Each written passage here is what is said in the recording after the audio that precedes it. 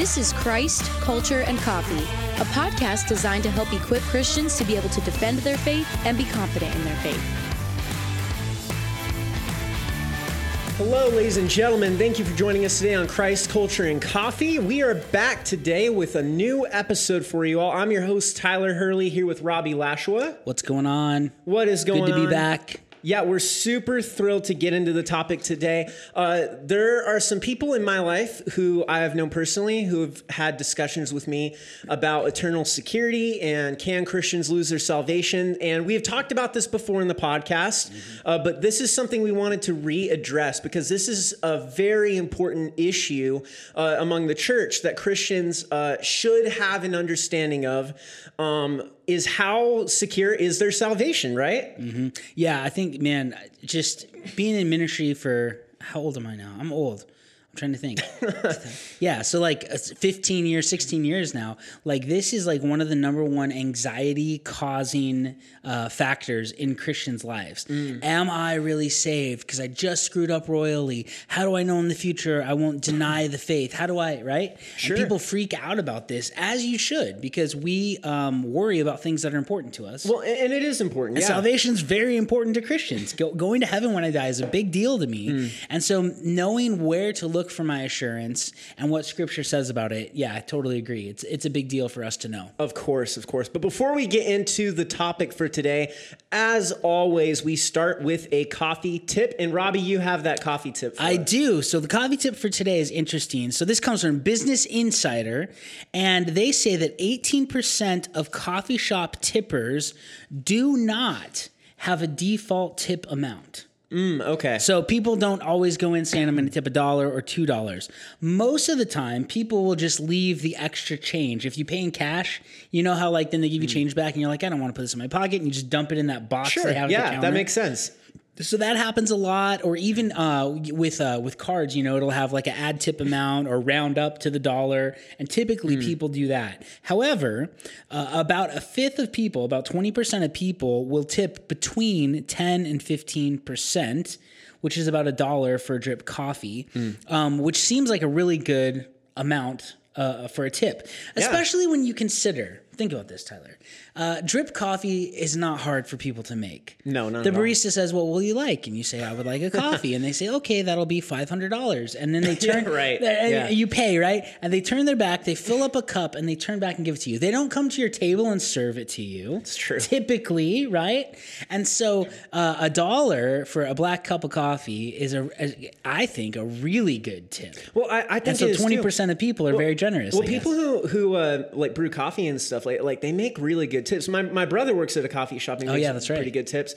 And the thing is that's interesting is it's not like a waiter or waitress at a restaurant because like their income is like almost dependent on the tips. Oh yeah, coffee shop. Theirs They're isn't, not, right? Yeah. No. It's guaranteed. Like usually, it could be like minimum wage still. Yeah, sure. But I mean, they have a guaranteed income. They don't rely on tips, but the tips sure do give them a good benefit. Yeah, absolutely. But yeah, it's crazy. So there's a lot of interesting stuff that goes into tipping people for your coffee. It's crazy how much money goes into that. No, there is, but it's a good thing to think through, like what you want to do and what criteria you're going to tip on based on your cup of coffee, the drink you order, the service you get, all of those kinds of things. So Of course. that's the coffee tip for today. There's kind of a wide variety of how people go about tipping their baristas. Yeah, there we go. Well, thank you for sharing that. Yeah. Cool. So now for the topic today, again, we are talking about eternal security. Yes. Yeah. And not just we're talking about eternal security and also assurance, right? Yeah, Because assurance. you could be eternally secure. You could be going to heaven when you die, but not know it or trust it, right? Yeah. So we want to even get to how do people and how should people have a trust that they know that they're going to Yeah, heaven. not just trust me, pal. You're saved. Like No, that's it. no, yeah. It's not like that. There's reasons. So There are. That's what we want to talk about. But first and foremost, we really want to emphasize salvation, right? How is one saved, right? Yep. Salvation is solely based on the belief in Jesus. And the doctrine of eternal security is that whoever once truly believes, it's a one-time event. That's a Need to big deal. clarify that. Yep. Whoever once truly believes that Jesus was raised from the dead and confesses that Jesus is Lord will go to heaven when they die. And that's a promise from John 3:16, right? For God so loved the world, he gave his only begotten son. Whoever believes in him will not perish, but have everlasting life. Yep, that's right. Yeah, exactly. And so what we are addressing today is that once you place your trust in the true Jesus as Lord, the Jesus I just described, the one who is the Son of God, who came and died for our sins because we needed a Savior. Yes. We needed him to come. There's a need for our sin to be paid for. That's what the wages of sin is, death. Yes. Right? Yep, That's right. what, in Romans. And that is the goal. We needed a Savior. So Christ came, he did the work. Once you place your trust in the true Jesus, you are eternally secure in him, and nothing can separate you from that. Yeah, that's important. Exactly. So wanted to establish that first and foremost. That is the gospel. And once you are locked in, nothing can separate you. That's right. So I wanted to share this quote from R.T. Kendall. Then this is what we're going to be getting into.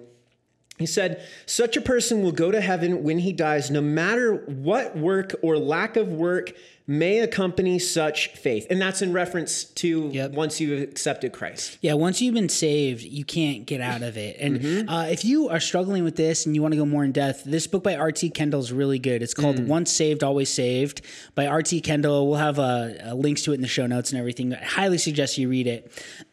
But before we get into assurance, we first need to establish, what do we mean by saved, right? Yeah. And there are three ways that the Bible, well, there's actually four ways that the Bible describes saved. And again, it goes back to context, right? How do we know what it's saying? Well, we have to look at the context. We have to look at who it's addressed to. We have to look at who wrote it, what the occasion is, what time period, all of those things. So the majority of the way that the Bible talks about saved, or when the word saved is used in the Old Testament or New Testament, is temporal, physical saving. Like David, Lord, save my life from my enemies. He's not talking about going to heaven when he dies. He's talking about these dudes are attacking me. He's like, right? I'm in danger. Help. Yeah. And so most of the time in the Old and New Testament, saved is about temporal, physical saving, right? We always want to, whenever you see the word saved, you want to think saved from what? Saved from what? So saved physically is one of the ways it's used. But then when it comes to our spiritual salvation, there are three aspects to it that the Bible depicts: justification, sanctification, and glorification. Justification is being freed from the penalty of sin. Right? So going to hell when you die, being freed from the penalty of sin. And we are freed from that penalty by believing in Jesus and being given eternal life. That is how we're freed from the penalty of sin, because Jesus took our penalty, right? Penal substitutionary atonement. He took our penalty on the cross, and then he offers us forgiveness and eternal life. So we can be freed from the penalty of sin, and that's justification. And then sanctification is being freed from the power of sin in the Christian's life. Because Christ lives within us, we have power over sin. And if we abide in Christ, if we walk in the Spirit, we can have success over sin in our life. We can be freed from its power over us. We don't have to be slaves to it anymore. So, justification, freed from the penalty of sin. Sanctification, freed from the power of sin. And glorification is when we'll be freed from the presence of sin, being freed from it infecting us. And this is when the Lord comes back for us and we're changed in the twinkling of an eye and we're given glorified bodies, or at the resurrection after we've died, and then the Lord comes back and we're resurrected. The dead in Christ will rise first. And that's when we're changed and we're given our perfected bodies that no longer have sin infecting us. And that's glorification, being freed from the presence of sin in our life. And so typically when people talk about getting saved, what they mean is justification, right? Yeah, How do I know I can go to heaven when I die and I'm not having to go to hell to pay for my sin, kind of thing. So we want to hit on justification. Romans talks about this a lot. Paul hits on justification in Romans. And I want to read a few verses from there. So Romans 3:23 through 24, Paul says, "For all have sinned and fall short of the glory of God, being justified as a gift by his grace through the redemption which is in Christ Jesus." So we can be justified because it's a gift of grace that God gives us, and be redeemed because of Christ and what he did for us on the cross. Romans 5:1 says, "Therefore, having been justified by faith, we have peace with God through our Lord Jesus Christ."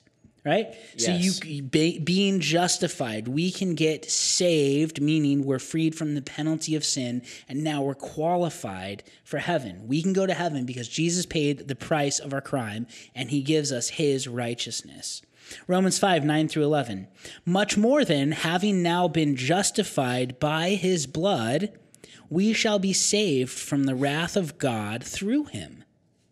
All right? So there we go. We'll be saved through him. We've been justified by his blood.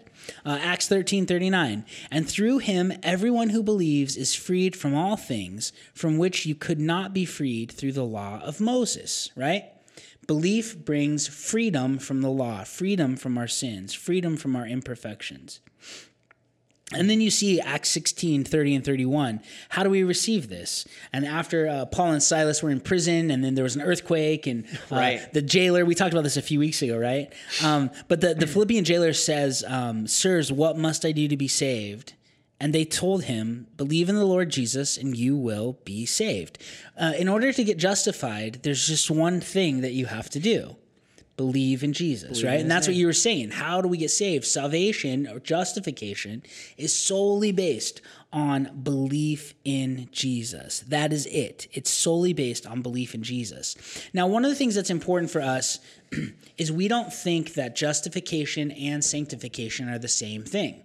Correct. That's why they have two different words and two different names, Tyler. Yes. Because they're not the same thing, Yes. right? So many people, even within Christianity, make these things the same. Yeah, often I'll even add to that. Yeah. Oftentimes they'll conclude that in order to be justified, or even the proof that you were justified is showing that you're pursuing sanctification. Yes. That doesn't always happen.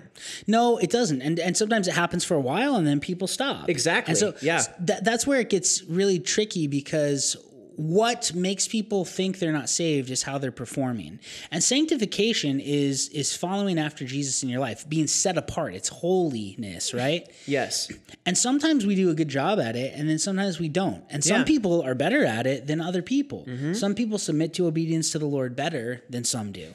And so if that's what bases our salvation upon it, then man, I want to know how much good I have to do to know that I actually have salvation. Yeah, because in order to be, if my salvation is dependent on how well I'm doing at the sanctification process, I'm going to fall short of that all the time. Who's to say on my deathbed that at that point in time, I was not doing very well with my sanctification? Yeah. Because then that would imply that it is on me to provide for my own salvation. Well, and the hard part becomes, what's the quantification? I really wish if my assurance that I'm going to heaven when I die is based on how well I'm living my life, then I would expect God to have given me a list of how I can know I'm going to heaven when I die and how much bad I can do versus how much good I can do. Make it defined, right? Make it clear. But there isn't. There's not. And that's the hard part of this whole thing is like,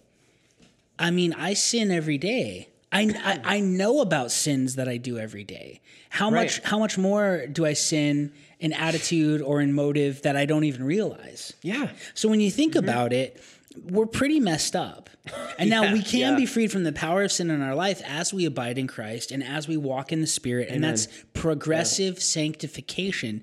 But if my justification is based on my growing or my maturing, it's kind of funny because the Bible talks about being born again, right? So in order to know I was born, I have to be growing. Well, that's weird because you can't grow unless you are born, right? It's such a weird concept, but there's so many Christians on all sides of the theological spectrums who think, oh no, if they're not really living for the Lord, then they must not be saved. And typically the judgment comes down to, I'm doing better than them, so they must not be saved. But then it's like, well, what about all the people doing better than you? Exactly. Then are you not? I mean, it gets to be nonsense, and it becomes a works-based assurance. It does. A works-based assurance. Yeah, that's a great way of putting it. Which is a slippery slope to a works-based salvation. It is. Yeah. Correct. Yeah. Correct. And that's what we're addressing here today. How do we get saved, though, Tyler? Exactly. So that's the question is, okay, how do I get justified? What do I have to do? Exactly. And so this is something that is really interesting. So obviously, we just talked about our idea is that it's justification. So now I want to just talk about other areas in Scripture about where the Bible says on what we need to do to be saved. Okay. So in theory, if someone is to lose their salvation, right? Let's say that it's possible. That would imply that they would already have to be saved. Yeah, and that's what the Arminians would believe. Yeah. I had it, but then I lost it. Correct. Yeah. That's an Arminian idea. Yep. And so now let's take a look at some passages where the Bible says how we are truly saved. Okay.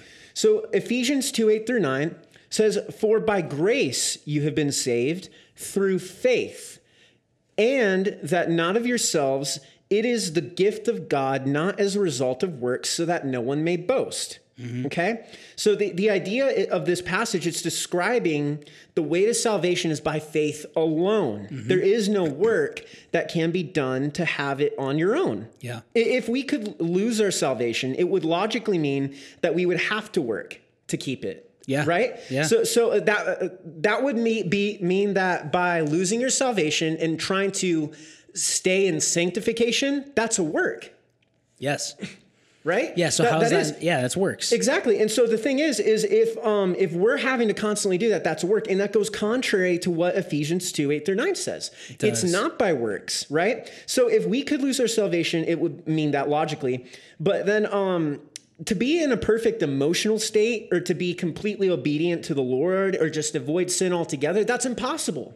And everybody Nobody would can do admit it. that. Yeah, Everyone everybody would would. say, "Oh, we're not perfect. We're not talking about sinless perfection." Exactly. Right? Nobody can live up to that high of a standard. And that's why salvation has to come as a free gift without works. Yeah. Otherwise, nobody will be saved because nobody can live up to that. No, because we all fall short. Exactly. Yeah. So we all fall short because we can't work for our salvation. It's something that had to be given, like the passage says, it is for by grace, God's grace, his grace, because we don't deserve it. That's what he means by for grace. We don't deserve this salvation. Yep. But he says that it is through faith, through the belief, not through works, not through yourself. He says that repeatedly. Now let's think about this, because I think this is a really interesting contrast in Ephesians 2:8-9. So, for by grace you've been saved through faith. It's not of yourselves. It's a gift. It's not a result of works, so no one can boast. Right. Okay, so does faith save us? Think about this. Does faith save us? Does the fact that I have faith, is it my faith that saves me? Depends on what your faith is in. That's it. So my faith doesn't save me. No. But the object of my faith is what saves me. Of course, because you could argue, Mormons could argue they have faith in Jesus. Well, they do. Well, they everybody, would say that. Everybody of any religion say, has trust in Jesus, something. Yeah. But they don't mean the same thing. Yes. So that's important. So when we talk about, what is Paul trying to emphasize here? It's by grace that you have been saved through faith. Not that faith is the thing saving you, but faith is the appropriation of what is saving you. Faith is what God wants from us in order for us to receive the gift of grace. Does that make sense? Of course that does. And he contrasts that with, unlike, it's not works. God's not asking you to do works and then he'll give you a gift. Yes. He's asking for you to have faith and then he'll give you a gift. Jesus saves us. Yeah. Right? Amen. Yeah. But how do I receive the gift of eternal life? Not by working, by trusting. It's acceptance is what it is. It's acceptance of an idea of a concept. Yep. And then, but then it's obviously it's more than that. It's about the trusting the person. Of course. But to put it in simplified terms, that's what you're doing. Yes. It's not the faith that saves you. It's Jesus. It's what you're putting your faith in. Yep. And I appropriate it through trusting him, not through working for him. Correct. Think about John 3:16 even. Yeah. For God so loved the world that he gave his only begotten son, that whosoever behaves in him. Oh, wait, no, that's not what it says. That's not right. It says believe. That's right. Yeah. Do you see the difference? It's not about works. And he explains it. It's not a result of works so that you can't boast about it. God wants us to trust that Jesus did the work for us and place our faith in that, in him, not work for him. That's how we receive grace. So I think this passage is really important because it couldn't be any clearer that it's not by works. Of course. Now, a lot of people will always say, hey, listen, I don't think it's works-based salvation, but if you truly believe, if you have saving faith, I've heard that too. they say all these words. First of all, there's no place in the Bible that says truly believe. There's no place that says saving faith. It just says faith. Okay, so that's important to notice. That's called observation of the text, right? What's it say? What's there? So they'll say, but if you don't have the real type of faith, then you're going to prove that you never had it in the first place because you don't work and you don't do enough stuff to show that you had it. But if you really had it, then works will just naturally come through you. And I would say, well, I think that there's truth to that. If the Holy Spirit's living in you, yeah. Of course. But have you ever told the Holy Spirit no? Yes. Actually, I've probably done it today a few times. Here's the thing. Yeah. Have I ever said, I know what Scripture says, and I know the Holy Spirit's bringing it to my mind, but I want to do my own thing right now. Yeah. I think we all have.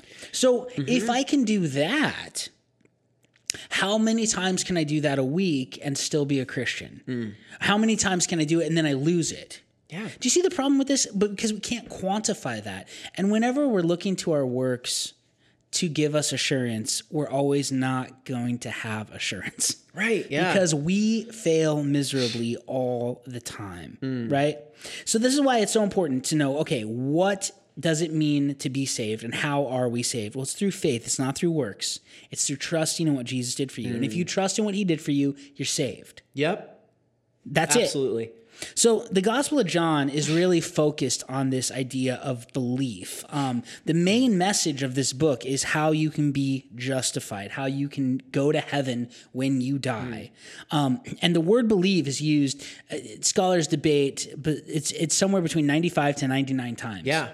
So that's a repeated word over and over and over and over again. John emphasizes believe. Nearly 100 times. Yeah. We've said this on other podcasts. It's fascinating to me that the word repentance isn't used anywhere in the book of John. It's not. That's a really important point, right? Because it's not, you don't need to repent. You don't need to turn or change your mind from, you need to believe. You should. That's absolutely, and that's all over Scripture. Sure. You should repent. You should. But you don't, that is not the requirement of salvation. It isn't. And it can't be because it's not in the book of John. Right. So believe in him, believe in his name. All over the place that the Gospel of John talks about this. And that's actually the thesis statement of the gospel. So let's look at a few of these passages. John 1:12. But as many as received him, to them he gave the right to become children of God, even to those who believe in his name. So how do you receive and believe that he is the Son of God? Of course. Yep. Yeah, and then even another passage too. We just talked about John 3:16. I'll read 16 through 18. For God so loved the world that he gave his only begotten Son, that whoever believes in him shall not perish but have eternal life. For God did not send the Son into the world to judge the world, but that the world might be saved through him.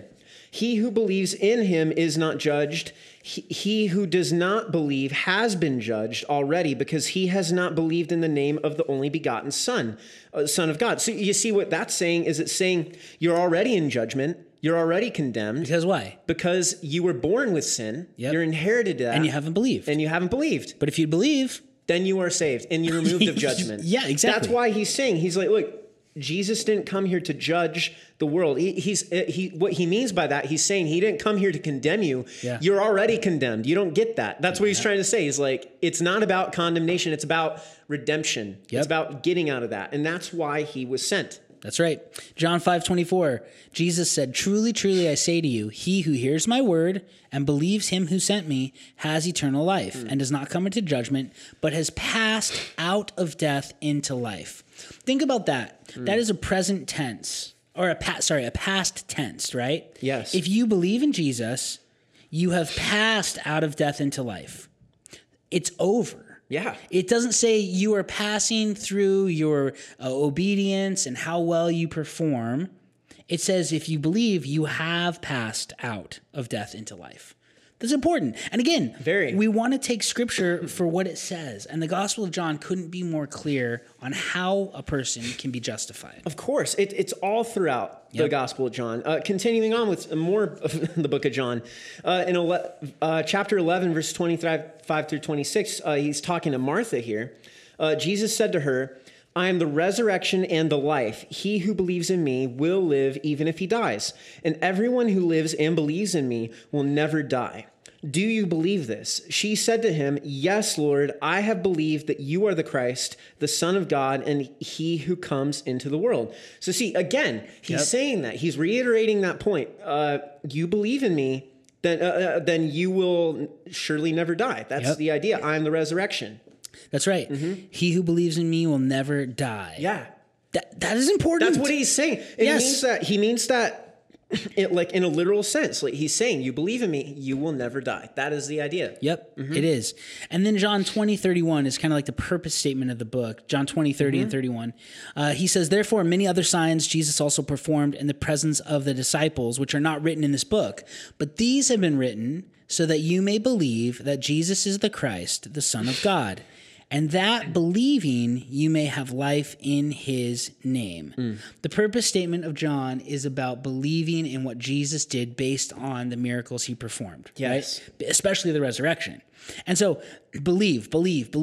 How does somebody get salvation? It's through having trust, faith, belief in Jesus. Of course. And what he did on the cross. That is it. It's very simple.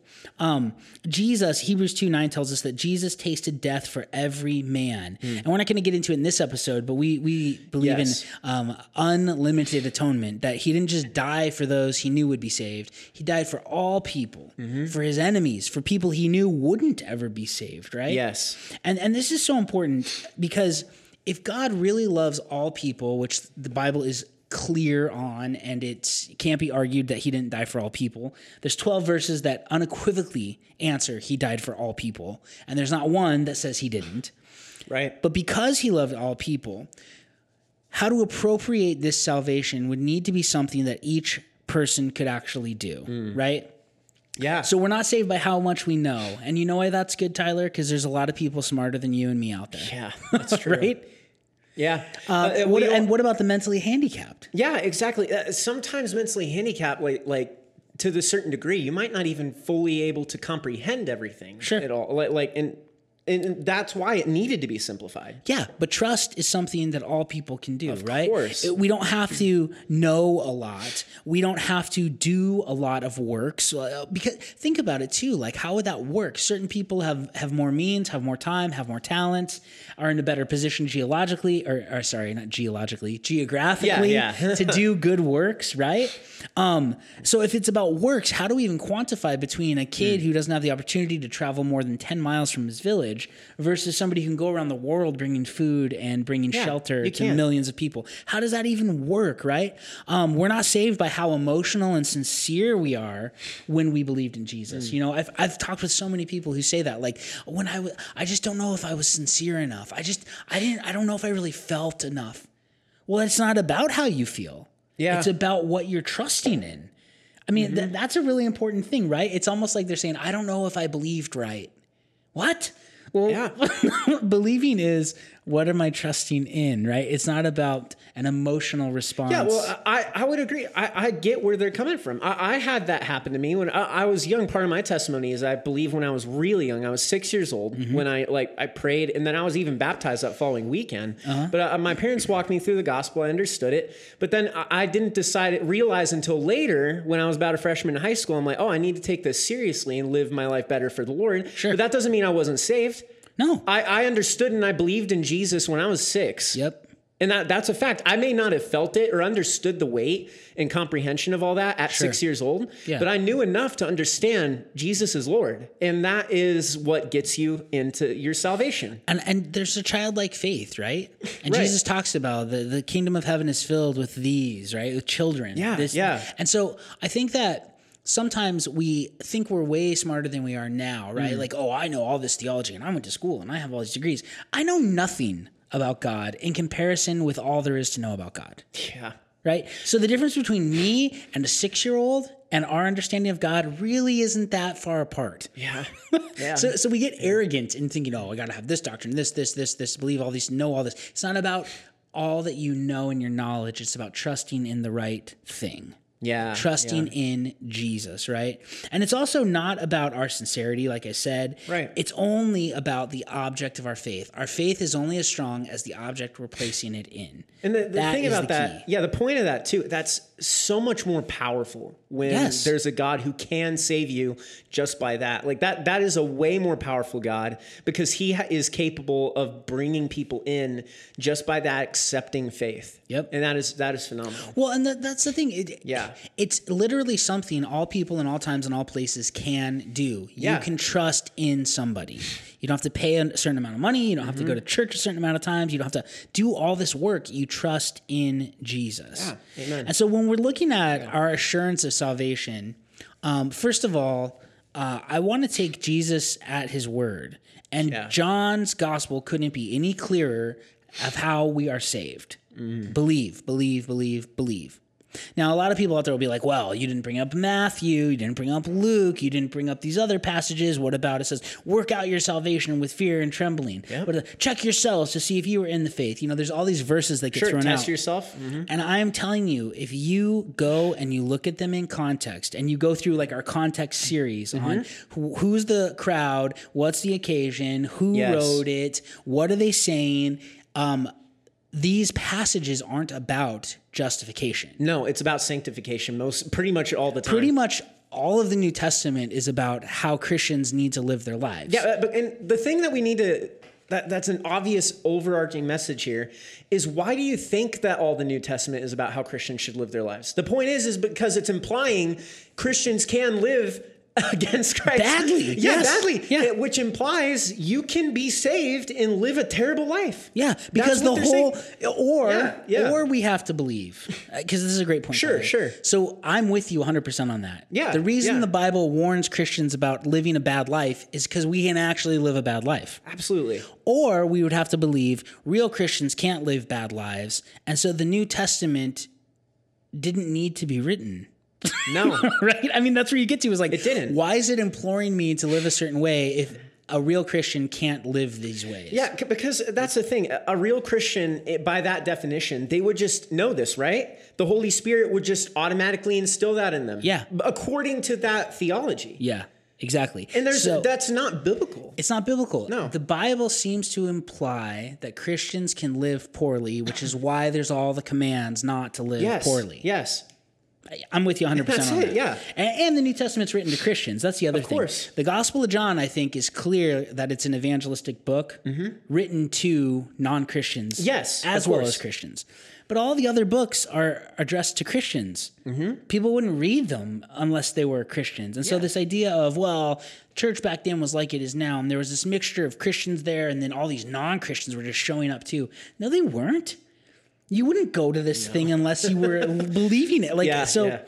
Anyway, that frustrates me when I hear that. Yeah, of course. But when we look to how we can be assured, there's really three things that we can look to base our assurance on. Yes. The first one that a lot of people look to, which I think is terrible, is their performance. How well am I doing in my life? Well, the truth of it is, we're not doing that great, right? And we all fall short. And I'm way closer on the spectrum to Hitler than I am to Jesus with my sin, right? All of us are. And so when I look to my performance, I'm always going to feel inadequate if I'm honest with myself. When I was in seminary, I love this story. There was a guy who believed, Christians can't sin habitually. And he said that to our professor. I don't believe a real Christian can be in habitual sin. And my professor said, well, that's interesting. He said, how old are you? And the guy said, I'm 53. And he said, okay. And he said, how many times a week do you sin? And I'm not kidding you, Tyler. The guy said, I don't know, maybe once or twice. Right. and everybody in class laughed because we're like, do you even understand what sin is? Like once or twice? Like that would be phenomenal. No way. We're talking hundreds, thousands probably, right? Of sins in our regular weeks. So anyway. He sinned a couple times just right there in the class. Yeah. Right? Yeah. Then. So this guy said once or twice a week, maybe.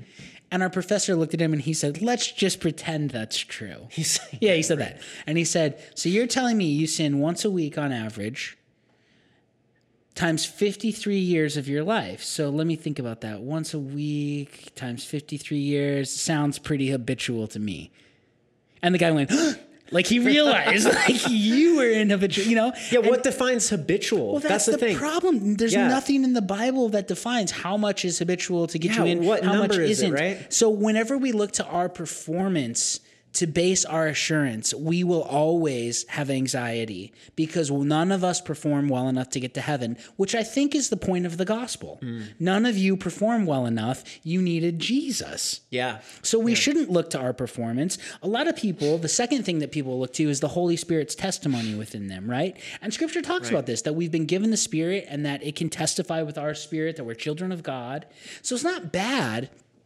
But the problem with it is that I'm still a factor in that. Yeah, right. And the Holy Spirit's great, but I'm a mess. And so when I introspect in myself, I can play a role in this doubt and anxiety. And so I don't think that's it's better than looking at my performance. But I don't think it's the best thing we can look to. I think the best thing we can look to base our assurance on are the promises of God about our salvation. Yes. The promises of God that if I believe, I have everlasting life. You know, John 3:16 again.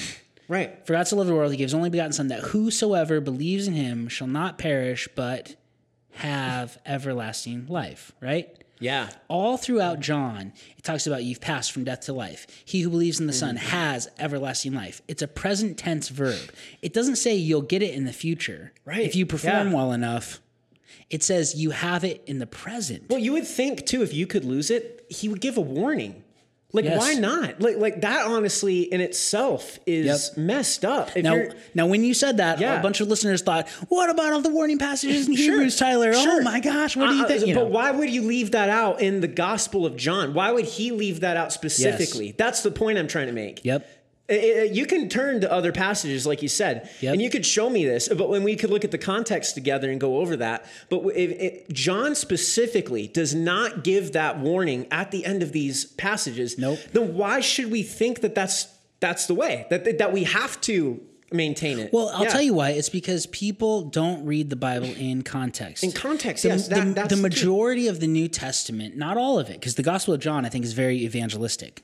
But the majority of the New Testament is talking about sanctification, holy living. How do we follow the Lord? How do we be disciples? Which makes sense because the apostles of Jesus were called to go make disciples. Of course they were. So they're making disciples, not just converts. But part of being a disciple is becoming saved. So the Gospel of John's about that. So but the majority of the New conversion process, Testament is about how you follow after Jesus. And a lot of people read those passages as if the New Testament's only about how to go to heaven when you die.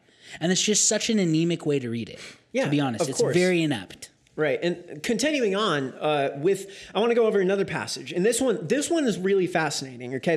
I'm going to read 2 Timothy 2:11 through 13. Now, before I read this, I want to just want you to try to catch this and we'll break it down afterwards. But there is what is called a chiastic structure in this passage, which helps reflect on the statement and really gives a true idea of what the author is trying to get across here. I'll read it and then we'll break it down.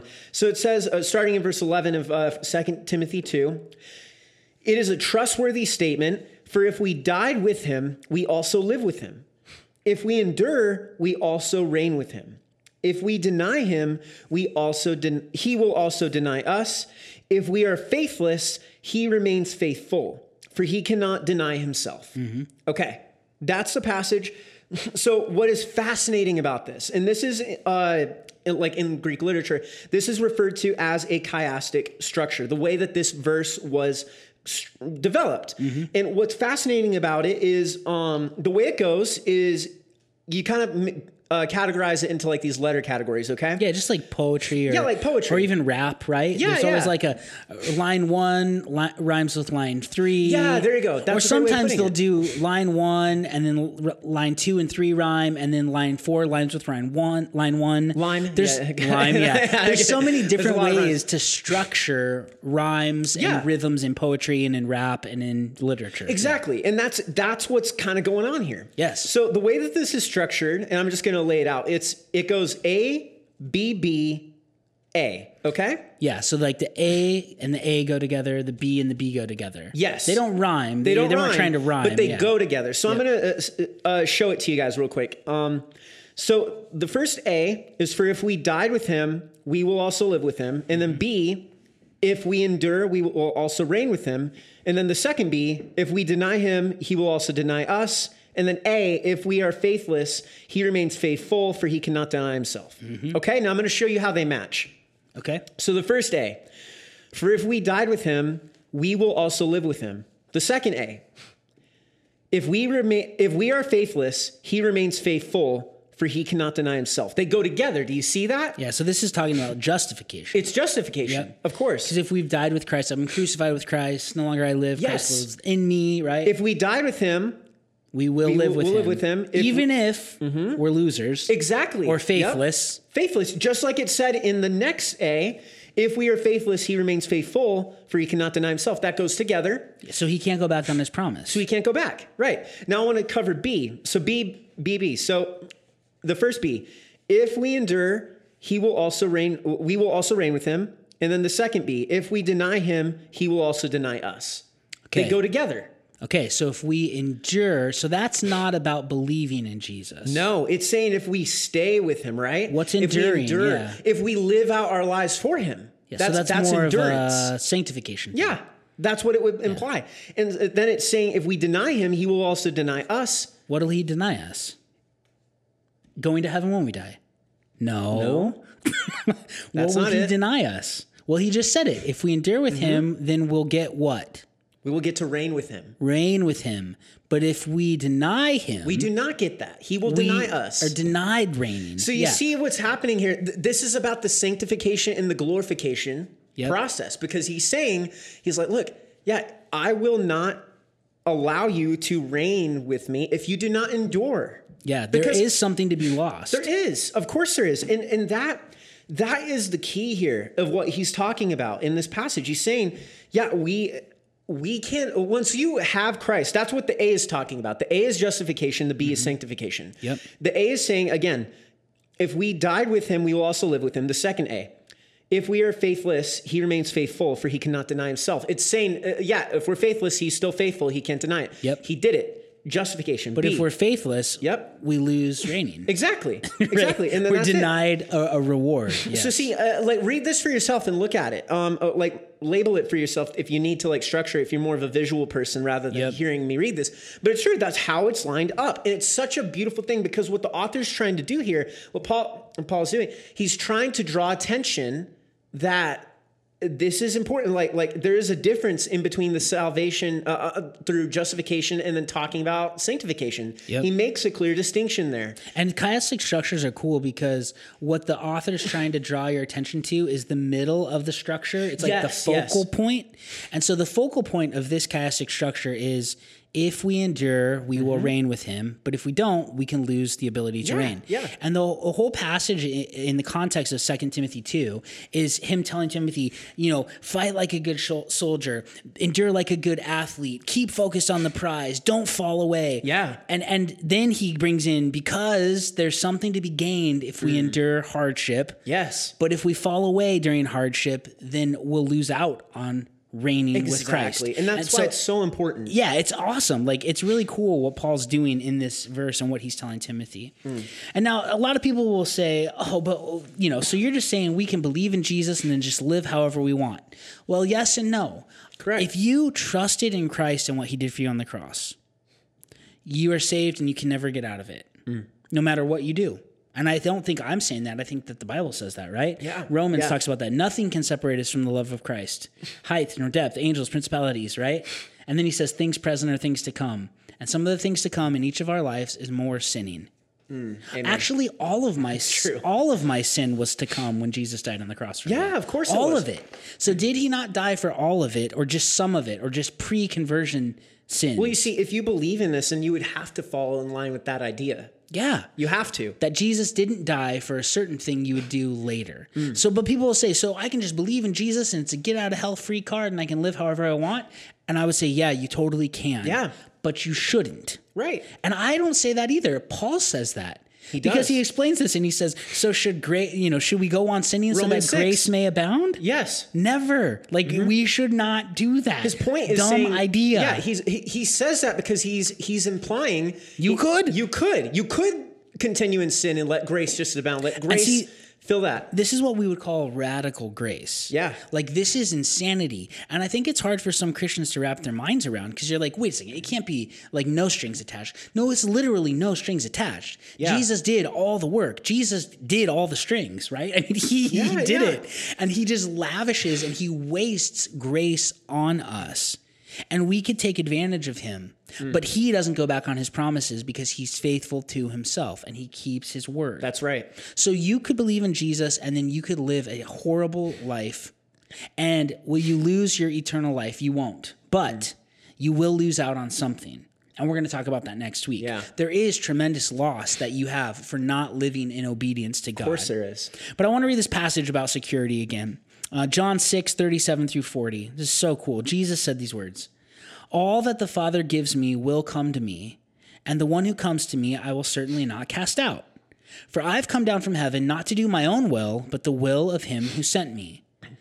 This is the will of him who sent me. Okay, this is great. So Jesus is saying, I came down to do what the Father's will is. Yeah. And here's what his will is. Are you ready for the will?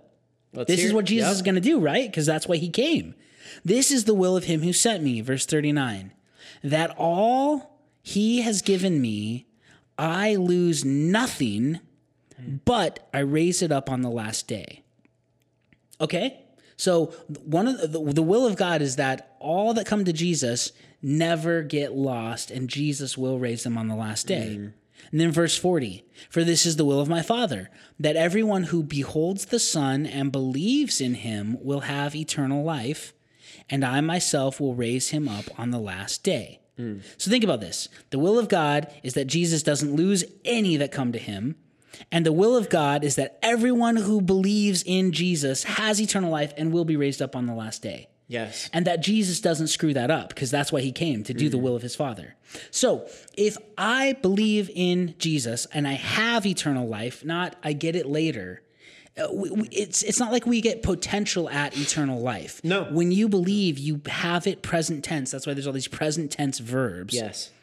And if I could lose that, then Jesus isn't doing the will of God, right? Yeah. Isn't that what this passage is saying? That's exactly what it's saying. The will of God is what Jesus came to do. The will of God is that anyone who believes in Jesus will be raised up on the last day. Jesus won't lose any of them. And so when people believe they can lose their salvation, they're believing that Jesus can fail to do the will of the Father. Right. And I just don't know how you can reconcile in any other way of reading this passage in John 6. Jesus will keep all who believe in him, not dependent on how they perform, but dependent on their trust in him. Yeah, absolutely. And then to kind of wrap this up with a really important point, I wanted to touch base on how Romans 5 and 1 Corinthians 15 describe Jesus as the new Adam, right? I'm sure a lot of you are familiar with this passage. I'm not going to get into it, but the point is Paul, he compares Jesus, right, to Adam in the sense that we are a new creation in him, right? We're given a new lineage. So in the same way that we could not lose our inherited sin from Adam, because, right, when we were born into Adam, we got this inherited sin that we can't do anything about. You and I, Robbie, did not have a choice in being born in this. No, it's just our experience. It's what happened to all of us. Exactly. Yeah. We did not have a choice, and we had no other way out of that. There's nothing I could do in my performance in my life that got me out of my inherited sin. Yep. There's nothing. That's why we needed Jesus, because he came down and he is the new Adam, so that when we believe in him, we become born again. That's why there's so much emphasis on born again. Yep. Is because when we are reborn in Jesus, we're given a new lineage of inherited forgiveness and salvation that can't be taken away. It's in the same way, that's the point I'm really trying to hit home with you guys. In the same way that we could not do anything to reverse our sin, in the same way we are permanently locked in lineage-wise to Jesus and how he saved us, and we're now inherited into salvation through him. There's nothing we can do with our performance to get rid of that. Yeah. It's just in our DNA now. It's who we are. It's who we are. It's in our DNA, literally. Yeah. That's what happens at the point of salvation. What we needed was a better heredity, a better focal person to come. Yes, Yeah. we absolutely did. And that's why it's so crucial that Jesus came, so that way we could have this choice. We could break the curse. Well, he broke it. We couldn't break it. Yeah. We couldn't break the curse. He broke it for us. And that's how we could get out of it, was through him. And there's nothing that can take that away, because we are already reborn, and you can't make yourself unborn. You can't undo what has already been done. No. And here's the crazy thing is, it doesn't matter how much you hate your physical father. You can never get out of that relationship. Of course. You could never talk to him again. Yeah. You could kill yourself. Right. You cannot get out of the fact that your physical dad is your physical dad. Right. You can't be unborn. You can't. Right? And then, And in the same way, it is with salvation. That's why Jesus uses this analogy. Once you are born of the Spirit, you can't undo it. Yeah. It's a one-time event where you believe and you're born again, and there isn't going back. Even if you have a bad relationship with your Heavenly Father, even if you don't want to be around him, even if you deny him and don't want to talk to him. Now, it will affect other things, which we'll talk about next week. Of course it will. But it doesn't affect the fact that you are a son or daughter of God, and you have eternal life, because God doesn't go back on his promises. Amen to that. And so, yeah, bottom line, I just hope that this podcast was an encouragement to you. If you're a Christian who has been struggling with this idea of, am I really saved? Or am I really in Christ? That's the thing. You are in Christ the moment that you accepted him. And there's nothing that can take you out of that. Yep. Now, again, we'll get into endurance next week, but I hope that this episode in particular has encouraged you and given you confidence, because here at Christ Culture and Coffee with this podcast, our goal is to equip Christians to be able to defend their faith and be confident in their faith. And that being confident in your faith also includes being confident in your salvation, and being confident in your assurance of salvation, that you are locked in, you are eternally secure. And you can know that. You can know that Jesus is faithful to fulfill his promises that he made to the Father. Yep. And our assurance has to be based on the promises of God. So wrestle with these scriptures, not with our position. What does John mean when he says it all over the place? Do we take it seriously, what God says, or we go, that might be too good to be true, so I'm going to have to see and do some work to make sure? No, we don't have to do that. We can trust the promises of God. Now, there are passages that talk about warnings for Christians if we don't live for the Lord. And they're real warnings, because there's real things to be lost. But it never entails that we can lose our eternal life, which was given to us in Jesus at the moment we trusted in him. Amen. If it's not eternal, how can it be called eternal life? It's named badly. Does that make sense? Yeah. It's a bad name for it if it's not eternal. How can you lose something that's eternal? Possible eternal life. Potential to get it later, maybe. That's not what it says. No. So you can't lose your eternal life if you have trusted in what Jesus Christ did for you on the cross, and that you believe that he died for your sins, and that you were saved based on his work, not on your own. Hey, thanks so much for being with us today on Christ Culture and Coffee. If you've got questions or comments, please reach out to us on this. But I highly encourage you to read that R.T. Kendall book, Once Saved, Always Saved. It is just amazing. And I don't agree with all his theology, but on this point, I totally agree that he is right on the money with it. So hopefully this has been encouraging to you, like Tyler said, and we will catch you guys next week with another episode of Christ Culture and Coffee. If you enjoyed the show and felt that this podcast was beneficial to you, please be sure to subscribe and leave us a 5-star rating on Apple Podcasts. Also, if you become a Level 4 supporter on our Patreon page, you can get yourself one of our stoneware, Christ Culture and Coffee mugs, as well as a t-shirt and a sticker. We are available on all podcasting platforms as well as YouTube, and we are also available on all social media platforms. Thanks so much for listening to Christ Culture and Coffee.